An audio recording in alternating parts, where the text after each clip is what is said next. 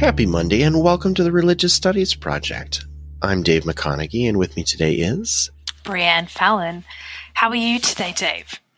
I am lovely. Classes have started back up again. I am teaching fully remotely, fully synchronously online. It's all Zoom all the time over here. How are things at the museum in Australia? We're going okay. We're open 3 days a week. Still no live lectures, but same as you, lecturing online, getting very used to Zoom, although I must say I do think that my spectacle prescription has gone up from the amount of screen time we've been having, but no complaints here. Speaking of no complaints, we have a wonderful episode for you this week with Kathleen Openshaw, who is a scholar located in Australia. I met her on the conference circuit a couple of years ago and we really hit it off, so I'm excited to have her on the project today. Maxine Connolly-Panagopoulos interviewed Kathleen on navigating stasis and mobility, the journey of anointing oil. Take it away. All right. I'm Maxine Connolly-Panagopoulos, and it's a Thursday evening here in Glasgow and a chilly Friday morning in Sydney. And I'm speaking to Dr. Kathleen Openshaw today about her work within the Universal Church of the Kingdom of God in Australia. Kathleen, welcome to the Religious Studies Project. Hey, Maxine. Thank you so much for having me. Thank you to the Religious Study Project for having me as well. I'm an avid listener of the podcast, so it's kind of great to be included in the catalogue of scholars that are part of this project. If you don't mind, I'd like to start by just acknowledging that I'm speaking from the unceded land of the Gadigal people of the Eora Nation, and I just want to pay my respects to their elders, past, present, and emerging, and to celebrate the diversity of Aboriginal people and their ongoing culture and connection to the lands and the waters of Australia. And I also just want to pay my respects to any Aboriginal or Torres Strait Islander people who are listening to this podcast. Amazing. Thank you for that. So your work focuses mostly on African migrant experiences in the global north. And in this episode, I wanted to focus on your 2019 article, which I'll, of course, link in the description. But you investigate the increasing spiritual capital around a single vial of oil as it makes an epic journey. And I must say, I'm really, really excited for this episode because my own research touched on similar concepts. But mostly I'm excited because even though you're in Australia and I'm in Glasgow, we're both from Johannesburg, South Africa, and we've spent about half an hour before we've started recording just reminiscing, and all I want is rusks from South Africa, so I'm super jealous. Yeah, exactly. But it is such a great coincidence. But anyways, I thought we'd sort of start just kind of by outlining your research within the Universal Church, really before moving on to some of the more theoretical contributions that you make. So just for context, can you tell me a little bit about the Universal Church of the Kingdom of God and maybe outline their origins and how they exist within Australia? Yeah, absolutely. So as many scholars of Pentecostalism would know, the Universal Church of the Kingdom of God, or so I don't have to say the whole name, the UCKG or the Universal Church, is basically a Brazilian transnational megachurch.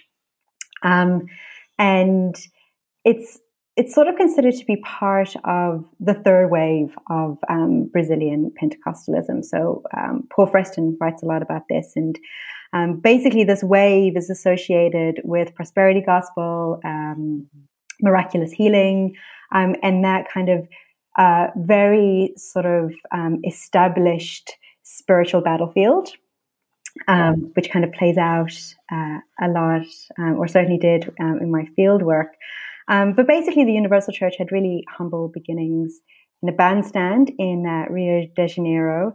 And Ide Macedo, who was one of the founders, literally would turn up at this bandstand in a very poor area with a microphone and a Bible, and he would preach the word. And basically the crowd sort of outgrew the bandstand. So he moved into his first church, which was a funeral parlor. And the first service was held in July in 1977. And basically, the church has basically just mushroomed since then. Yeah. So it kind of grew, and it sort of was filling sort of old cinemas, and then it started having sort of purpose-built branches, and then of course these huge cathedrals that they started building. In particular, for those of you who might be interested, they've just recently, in 2014, so perhaps not that recently, opened this huge temple in Sao Paulo called the Temple of Solomon. And basically it's a replica of the biblical Temple of Solomon.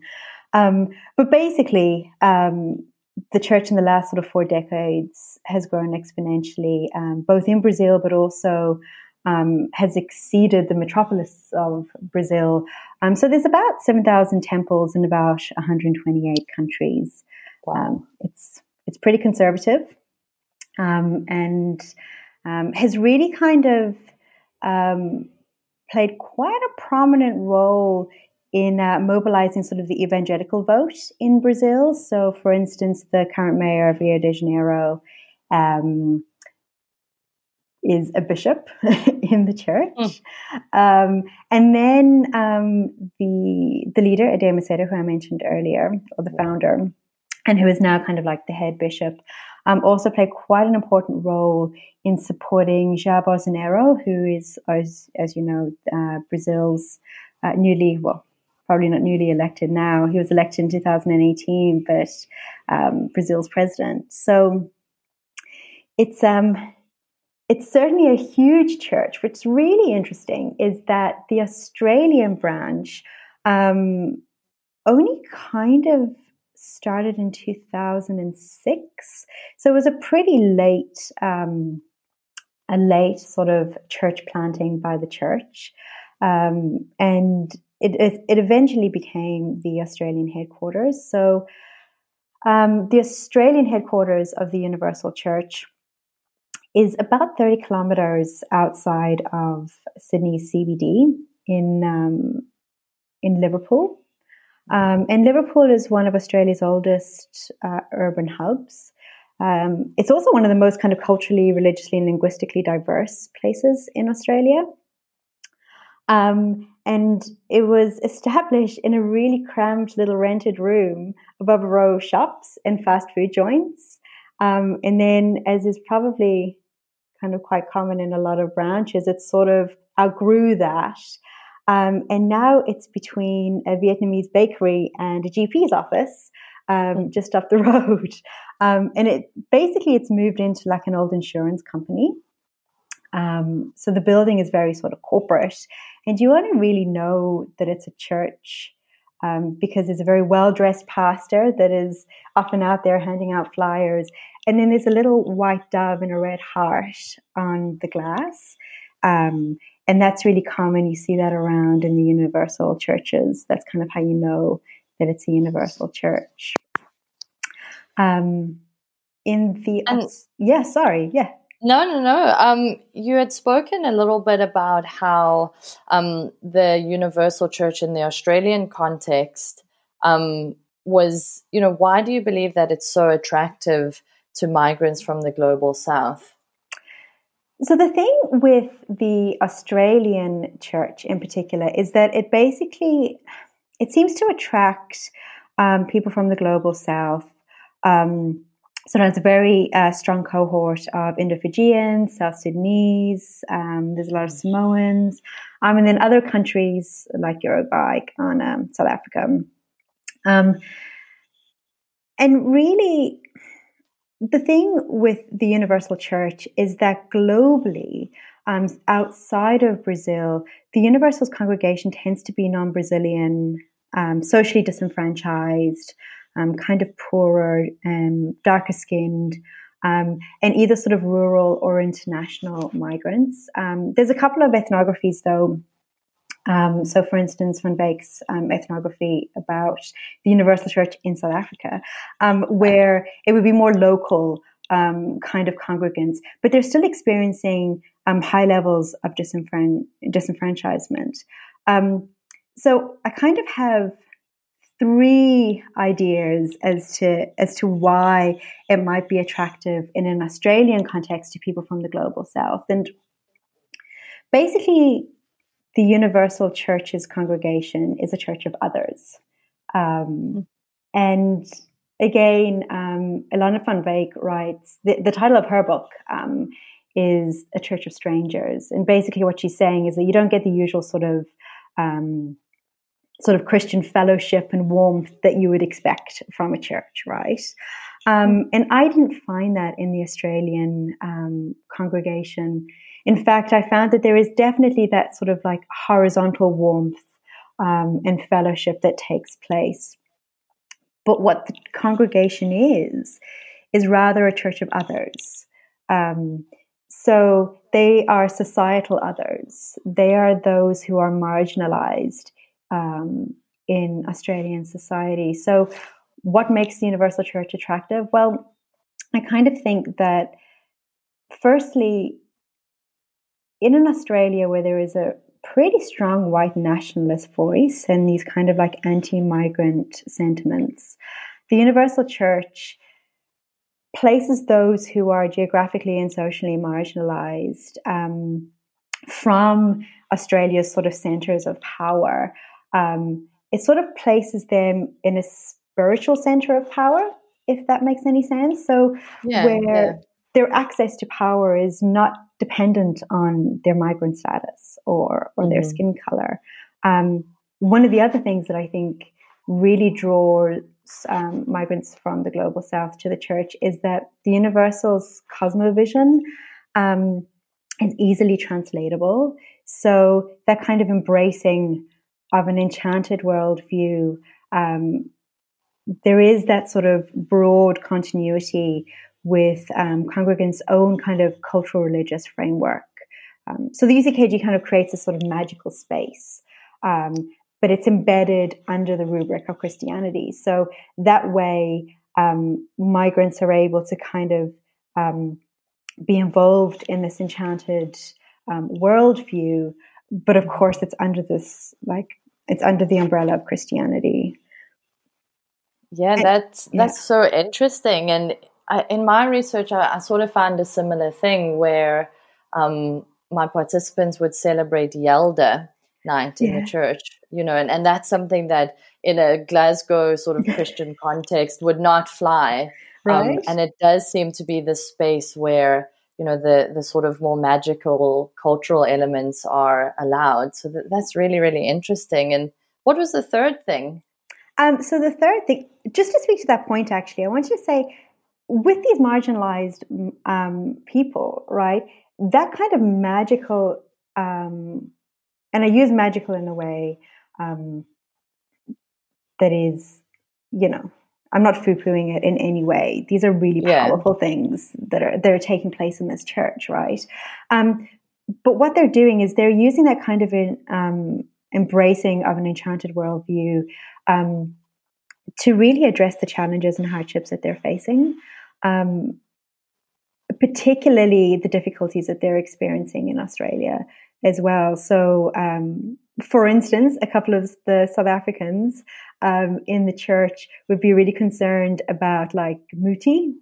So vaccine, you know what muti is. It's basically kind of like sangomas or like witch doctors would have this kind of muti medicine, herbs and things that can be used for good or for bad, but often in a Christian context would be used for bad, and they sort of like counteract the effects of that muti or that curse by using sort of like holy water, for instance. The third thing is, I think that the church really provides, and Linda van der Kamp talks about this in her work. She's done a lot of work with Brazilian Pentecostalism in Mozambique. Incredible work, well worth a read. She refers to pioneering techniques. So basically, the Universal Church teaches these techniques to overcome the life obstacles. So again, it kind of speaks to this engagement with this sort of spiritual battle that's going on, but this sort of parallel as well with these life battles that are taking place. So when you are living quite a precarious life, as many of the congregants in the church do, not all of them, but many of them, and many of them experience marginalization. What the church teaches is these kinds of tools of faith that they kind of implement that'll help them change their physical lives, right? So there's a lot of emphasis on it's quite neoliberal in its approach. What can you do to change your circumstances? Here are some of the tools. And of course, a lot of these tools are spiritual tools, right? They are tools because when you have done everything that you can to change your life, you've stood in the queues, you've filled out all the paperwork, you've gone to the lawyers, you've applied for 1 million jobs. There has to be something else going on, right? So the church doesn't necessarily take into account kind of the structural violence that a lot of the migrants in this church, or children of migrants in this church, are experiencing. But what it does is it talks about kind of like these sort of spiritual blockages that you can remove or circumnavigate by using these sort of pioneering techniques, these tools of faith. So that's why I think a lot of people turn up, because the church is not it's not warm and fuzzy, right? Like you're fighting. Interesting. You're fighting a cosmic battle. So, and it expects a lot from you. You know, you're sacrificing sometimes quite huge amounts of money, your time. It's like I said, it's not warm and fuzzy because you're fighting a battle. So it's really, a church where you go and you sort your life out. Yeah. This sort of leads quite nicely into my next question, coming back to those sort of tools of faith as you were talking about. And so the practical, but also the more material tools. So your article speaks a lot, obviously, about anointing oil and how that seems to be quite central to the church.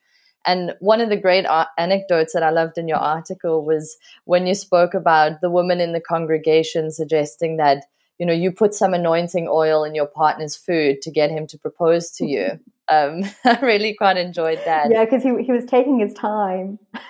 And every time I turned up at church, they're like, has he popped the question yet? You're living, because of course it's quite a conservative church, like you're living with this man. I think somebody said, why would he buy the cow if he was getting the milk for free? Yeah. I mean, I don't know if you want to cut that bit out, but so I was getting the distinct impression that it was time that my husband hurried up and married me, made a good woman of me. Well, it seemed to work. So, we did get married. And he did propose about 6 months after. I'm not telling you whether I put the anointing oil in his food or not. That's between me and God. But, this, again, even that anecdote just seems to speak to how widely the oil was used. And so what is the significance of this oil within that congregation? So, and this kind of speaks to the Universal Church's really kind of this embedding of its practices in materiality. Anointing oil is a really precious thing in the Universal Church. So often they would have these big events where the oil is either kind of consecrated in various ways, or it's come from Israel, as in the case of Halima's story, the article that you were mentioning. So it's a really powerful thing, and it has biblical significance both in the Old and the New Testament. But essentially, anointing oil is this kind of spiritual panacea. So it's able to cast out demons, heal the sick. If you rub it on your wallet, it can help with your financial state of affairs. If you perhaps put it in your partner's food, he'll hurry up and marry you. So the congregants acknowledge that like the oil in itself is just plain olive oil, right? But what happens is that the oil undergoes this change, and that can happen in various ways. It's usually through sort of consecration, and if it comes from particularly, I write about kind of like these spiritual epicenters. So, for instance, Israel or the temple in Sao Paulo. Those are really powerful centers where the presence of God is very close. So you have this sort of spiritual capacity that's almost kind of imbued in this oil. And it's through this anointing oil that there is really that kind of sort of that point of contact between congregants and God. And it makes their faith tangible, right? So, for instance, it's really interesting how the holy oil is used. They have these, and obviously after the pandemic, I think they've had to kind of scale back their services, but they used to have this service that you would go to if you yourself had an addiction, or if you were, or if a loved one of yours had an addiction, and you would go and you would pray for them. But often what you would also do is you would anoint a picture of them if you were praying on behalf of a loved one. So it could be on your phone, or it could be a physical like photo of them. You would anoint basically the site where they consume the substance with the anointing oil. And in that way, you're drawing God's attention to this plight, so that He can then get involved and sort out the addiction. So it's used for a number of things, and it's really powerful. And when there's these big events, you only kind of you'd be queuing up to get a vial of oil, because you might be lucky and get two, but chances are you're only getting one, so you better use it wisely, kind of thing. That's fascinating, and really speaks to the power of that meaning as well. Yeah. And I just wanted to pick up, you had mentioned Halima's story. You know, it's obviously one of your participants who the article is sort of surrounded. Could you briefly explain sort of her story and how it relates to the anointing oil? Yeah. So Halima is one of the most incredible women I've ever met. We used to hang out on the train. So I would always sit in the same sort of place, and then she'd get on the train and we'd like hang out on our way up to church and then take an amble up. And she was from Sudan, and she walked pregnant from Sudan to Egypt with her 4 young children to seek asylum. There was a lot of unrest. Her husband and her father were quite involved politically, so she feared for her children and herself. And she walked and then stayed in a refugee camp in Egypt for a couple of years before she was then given refugee status, and then asylum. She sought asylum then in Australia. And I remember her saying to me she didn't realize she was Black until she got to Australia, and then that's all she was. And when she arrived, she had a really awful time. She was treated incredibly badly. She had real difficulties navigating the system. Although Halima spoke, she was a polyglot. She spoke a good number of languages. You know, she was still getting her English kind of to a point where she would be able to kind of apply for a job. So she had a really difficult time. In the church, like I mentioned, you know, it really teaches you how to use your faith.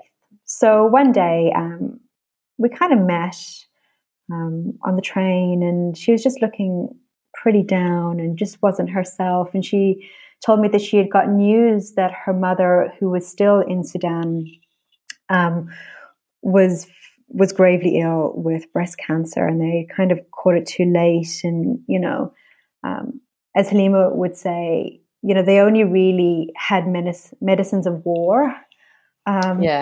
So she was really concerned about her mother, and she didn't think that she would be able to visit her mother because not only is it, astronomically expensive for her to go over, and bear in mind, Halima was not earning a lot of money. It was supporting family members and that kind of thing. But also her now Australian citizenship would also make it quite complicated for her to travel when she did get to the other side. So Halima, the way she always does, she made a plan. And, like Maxine, a boer maak 'n plan. Maak 'n plan. So Halima was like, look, I'm stuck here. My ability to see my mother is not, my immobility here is not going to impede on my ability to help my mother, essentially. So she decided to do what she was taught in the church and use her faith. So she fasted, she sacrificed what money, she could. She upped her evangelism as well. So she was doing kind of extra shifts on the evangelism front. And there was this event that was coming up, and the event was a distribution of anointing oil that had come from Israel. And essentially, when she got that oil that was imbued with kind of like, not only was it imbued with these sort of like spiritual power from Israel, but it had been consecrated in Israel by the UCKG pastors there, had been shipped over. Of course, there's the big event, and it received sort of like the consecration both by the pastors here in Australia, but also by that kind of communal praying into the holy oil. But it didn't stop there. So she took her olive oil and she got other people to pray over the oil, and for her mother in particular, and got the pastors to pray over the oil. And then the question was, well, how is she going to get the oil there? So you'll have to read the paper, which is a plug for paper. But she was able to basically get this holy oil that had traveled from Israel via these sort of transnational UCKG networks to her mother. And perhaps the outcome that she wanted, which was to cure her mother, might not have been eventuated, but something else, according to Halima, more miraculous happened. Again, a plug for the paper, you'd have to read it. But for her, it was really important that she used this anointing oil to overcome her own immobility and to connect with her mother on her deathbed. And that's how she did it. Oh, I mean, not that the paper needs any more plugging, but it really is. I did a good enough job. Yeah. But it really is such an amazing story. And, just to pick up on a couple of things that you were talking about, one of this really interesting takes, I think, that you had on this journey of the oil, was that idea about material religion and, kind of that relationship between, or how these participants or how the congregation used material religion to sort of collapse this binary between mobility and stasis. Yeah. How do you sort of conceptualize that? So I think this kind of, mobility and immobility is a bit of a kind of false binary when we're thinking about migration, right? So it's a really complicated relationship, who goes, who stays, there's this complex interaction between like the individual and these sort of big and powerful global regimes of mobility, where, the desirable versus the undesirable migrant is sort of weeded out. And, not everyone has equal access to mobility. And it's not even just sort of physical mobility. It's sort of that existential mobility as well. So a lot of what I was hearing from congregants during my field work is that there are these kind of, and the UCKG would interpret this as kind of like these spiritual blockages, right? That it's inhibiting you from moving forward in your life. But Ghassan Haj talks about the sense of stuckedness. And that's really what what like congregants were feeling, right? There are these obstacles in their path, that's essentially stopping them from living this kind of imagined Australian dream, right? Where, you know, you can own a home and have a good job and be safe in your bed at night. And where your family is happy and safe and well. And I think what I was trying to understand is, what was it about the universal church and its spiritual networks and its obvious investment in materiality that was helping people kind of navigate these blockages, right? And really, they were using and they use the materiality of religious practice a lot of the time to sort of generate spiritual capital, for instance. So spiritual capital I largely define as a sort of intangible supernatural asset, right? And you get it by your connectiveness with God. And it's by generating this capital that you then have the capacity to use spiritual means to overcome secular obstacles. Because when you've done all you can in the secular world, you know, something supernatural has to step in, basically. That spiritual capital aspect of it is so important, because as you mentioned, you know, this vial went from Israel to Australia to South Sudan and creates all of this capital as it goes along and changes all these hands. So unfortunately, though, we have sort of come to a little bit of the end of my time, and you know, there's so I know there's so much that I want to just dwell deeper into and just totally geek out on. You know, but I wonder if you sort of had a final or before the final words of, you know, maybe just thinking about this purpose of religious objects and what it brings to the lives of these congregants. So I think what's important is that these objects, as I mentioned kind of earlier, really make their faith tangible, right? And my research wanted to look at what it was about the global networks that were so important to local congregants, and try to understand that relationship between faith and materiality of spiritual practice, and how that is used in really complex and incredible ways to facilitate migrant settlement in Australia's multicultural context that is not always friendly, particularly to people of colour. And I think that these objects, in various ways, through accruing spiritual capital, for instance, by being tangible, really do help with the negotiation of those obstacles. Yeah, absolutely. It's a conduit. It's a conduit of faith, right? You're connecting these kind of local congregants to God and the power of God through this thing that's tangible, exactly as you're saying, the spiritual thing, which has capacity, right? So it's not just kind of like this inanimate sort of object. It has the spiritual capacity to change. And of course, like that spiritual capacity is there because of all of the work that the congregant has done in order to be right with God. So it's really the conduit. Yeah, sure. So finally, I know you've recently published a book. Congratulations, by the way. Thank you. That was an edited collection with Christina Rocha and Mark Hutchinson. And so what's that about right now, and what's the focus of your research currently?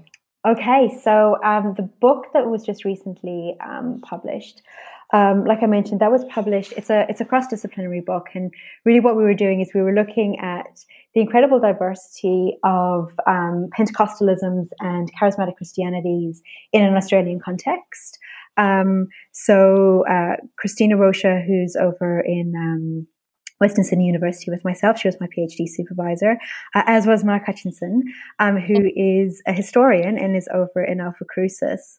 Basically, the book was a culmination of people from all different disciplines coming together and just geeking out over Pentecostalism in Australia.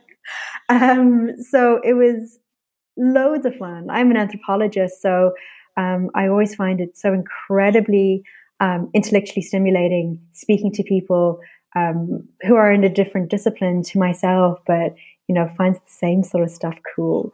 So that's come out. Is that another plug? You should buy it. Absolutely. And it will be linked in the description. I'm shameless.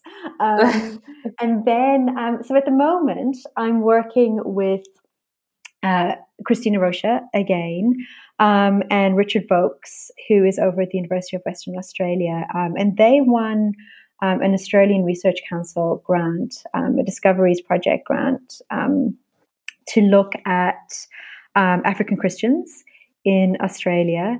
So our research has gone through some challenges, given that all three of us are anthropologists. So we weren't necessarily able to do kind of like the ethnographic stuff that we wanted to do because of all the restrictions and lockdown. But we've been able to do some interviews and stuff. So we're kind of really focused on African Christians, African Australians, and their understanding of faith, and again, that's sort of like negotiation of the migrant experience and faith. Absolutely. It's really common throughout my work. It's absolutely fascinating, and obviously I will link, your bio and everything that you're working on. And I just wanted to thank you so much, Kathleen. It's been such a pleasure interviewing you. I kept interrupting you because I'm just giddy and excited. I had a great time. And can I just say, it's like 8:20 in the morning here in Sydney now, and I am buzzing for the day. Well, it's almost 11 p.m. and I have to go to bed. Oh, no, you're probably... Thank you so much for staying up so late, Maxine. I really appreciate it. It's been amazing. All right. Been fantastic. Thank you. And thank you to you guys for inviting me on. I've had a great time. Yeah, absolutely. All right. Bye. Bye. I really enjoyed the interview. Thank you to both Dr. Openshaw and Dr. Connolly Panagopoulos. One of the really fun things about listening to an interview like this as an Americanist who has worked with neo-Pentecostals, the same area, the same kind of groups, but not with this particular group, the folks that I study were not Universal Kingdom of God, is that I hear the same kind of moves being repeated. So Kathleen talks about in the interview how folks using the oil and consecrating the oil and having the oil anointed in different places was a way for them to have spiritual solutions to their secular problems. And this is really at the heart of some of the things that I worked on in my own research. The way that Kathleen positions the church as a church of others in Australia, a community of the most marginalized, as a home for people that feel like they don't have a home, is so different than some of the ways that the UKG church has positioned themselves elsewhere. So, for instance, the book A Church of Strangers by Van Wyck about South Africa positions who comes to that church and how they relate to one another in a totally different way.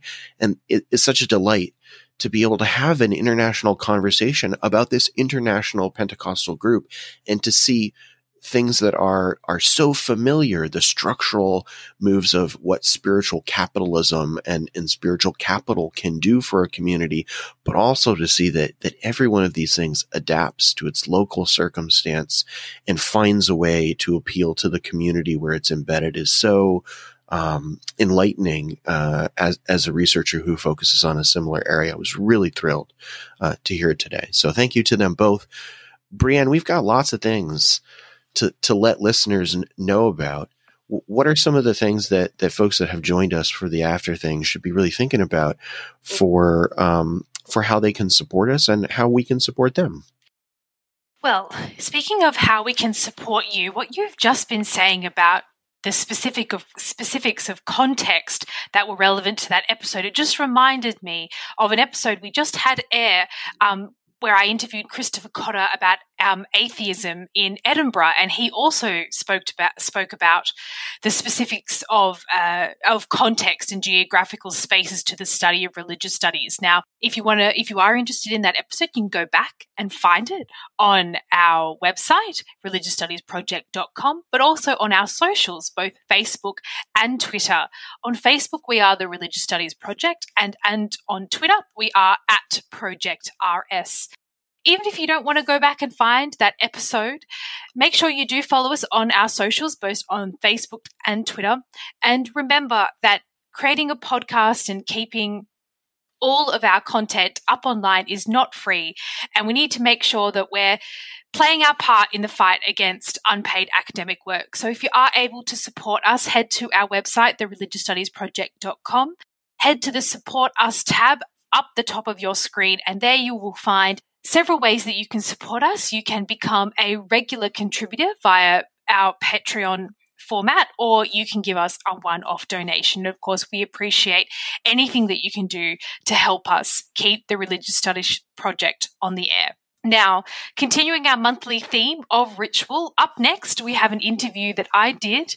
It was a wonderful interview that I'd been dying to do with Jay Larand Matori, and we spoke about his work, The Fetish Revisited, Objects, Hierarchy, and BDSM. We spoke about his work in the book, The Fetish Revisited, but also his upcoming work on BDSM. It's a wonderful episode, and I look forward to that one next week. But until then, all that's left to say is thanks for listening. The RSP is sponsored by the British Association for the Study of Religions, the North American Association for the Study of Religion, and the International Association for the History of Religions. The Religious Studies Project is produced by the Religious Studies Project Association, SCIO, a Scottish charitable incorporated organisation, charity number SC047750. Brought to you by founders and editors-in-chief Chris Cotter and David Robertson, and managing editor Thomas J. Coleman III. Our features are edited by Marek Sullivan and Rebecca Barrett-Fox, and our Opportunities Digest by Ella Bach. Podcast transcription by Helen Bradstock, with audio editing by Gregory Schneider and Samuel Ward. Social media managed by Ray Radford, sales and marketing by Sammy Bishop, and video editing by Jonathan Tuckett. Don't forget you can support the project by using our amazon.com, .co.uk and .ca links, or donating at patreon.com/projectrs, and you can find us on Facebook, Twitter, Google+, YouTube, iTunes and other portals.